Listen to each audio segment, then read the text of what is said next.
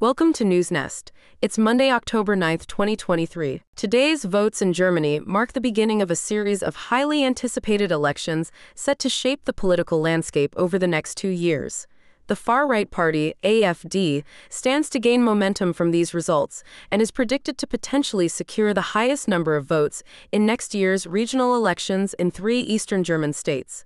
These outcomes foreshadow a significant shift in German politics and are drawing attention to the rising support for the AfD. An Israeli volunteer from northern Israel has rushed to help the medical staff amid the ongoing conflict between Israel and Hamas. He has been caring for many wounded soldiers and witnessing the horrible bloodshed, expressing a desire for Hamas to be strongly targeted. Islamic Jihad's chief Ziad al-Naqala announced that his faction is currently holding over 30 Israelis who were abducted in the Gaza Strip following attacks by Hamas. Al-Naqala stated that the captives will not be released until all Palestinian prisoners held in Israeli jails are released as well. In an interview with a U.S. TV network, U.S. Secretary of State Antony Blinken mentioned that although there isn't any direct evidence linking Iran to the recent attack, the long-standing support from Iran has played a crucial role in the existence of Hamas. Blinken emphasized the clear history of support that Hamas has received from Iran over many years. According to Palestinian officials, the Gaza Strip experienced its deadliest day in 15 years after Hamas launched an unprecedented attack on Israel, prompting Israel to respond with airstrikes that reportedly killed nearly 300 Palestinians in 24 hours. Among the casualties were 3-month-old twins who were killed along with their mother and 3 sisters in an airstrike. The airstrikes by Israel have targeted Hamas offices, training camps, and residential buildings, resulting in widespread destruction and displacement of Palestinians.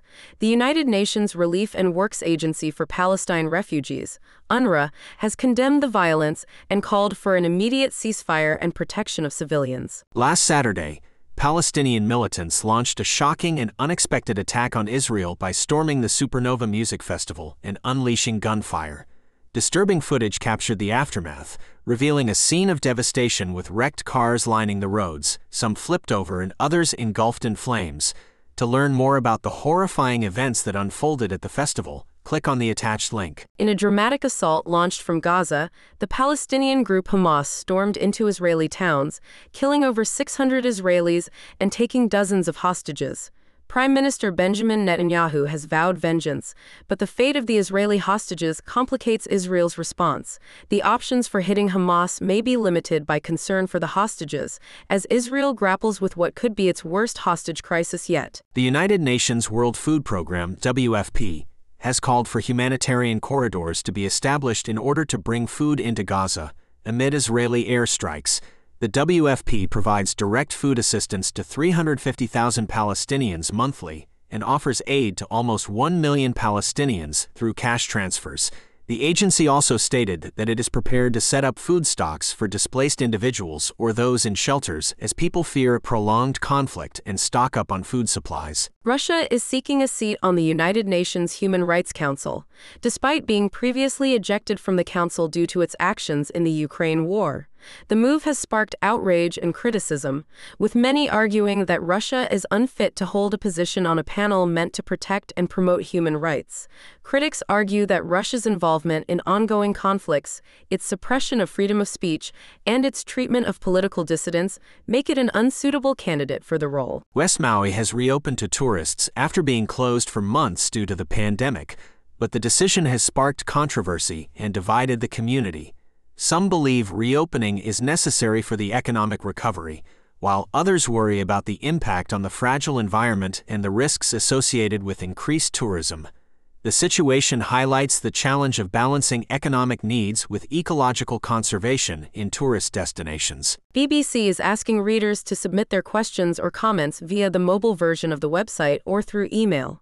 Submissions should include the sender's name, age, and location. Hundreds of Israelis gathered at a central police station in Airport City, looking for information about their missing loved ones, following a surprise attack by Hamas gunmen from the Gaza Strip. The extent of the casualties and the number of missing individuals was still unknown, as some were believed to be taken captive into Gaza, including young children. Families desperately sought answers and provided DNA samples to aid in the search for their missing relatives. Israel and Hezbollah engaged in artillery and rocket fire following a deadly attack by Palestinian gunmen on Israeli towns. The attack resulted in hundreds of casualties and raised concerns about escalating conflict in the region. Hezbollah expressed solidarity with the Palestinian people by launching rockets and artillery, while the Lebanese army reported that shells and rockets were launched from southern Lebanon onto occupied Lebanese territory. The United Nations peacekeeping mission called for containment and de-escalation of the situation. Israeli stock and bond prices fell, businesses closed, and the shekel weakened on Sunday following Hamas gunmen's attack in Gaza, where they killed hundreds of Israelis and abducted others. Tel Aviv share indices dropped almost 7%, banking shares fell by 9%, and government bond prices fell by up to 3%. Airlines suspended flights to and from Israel, and Delta Airlines and United Airlines canceled flights until conditions allow them to resume. Schools, many companies, and most stores closed, while factories continued operating to prevent scarcity of essential products. An Egyptian police conscript killed 3 Israeli soldiers near the border between the two countries, leading to conflicting accounts of the incident. Egypt stated that the conscript engaged in a firefight with the soldiers during a pursuit of drug smugglers, while Israel argued that it was an act of terrorism.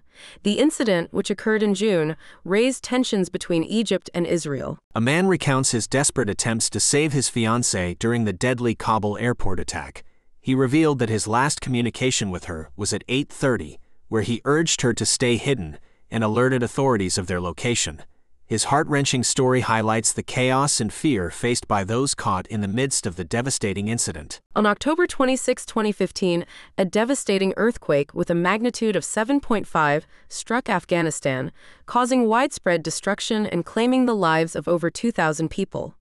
The tremors were felt across the region, including parts of Pakistan and India.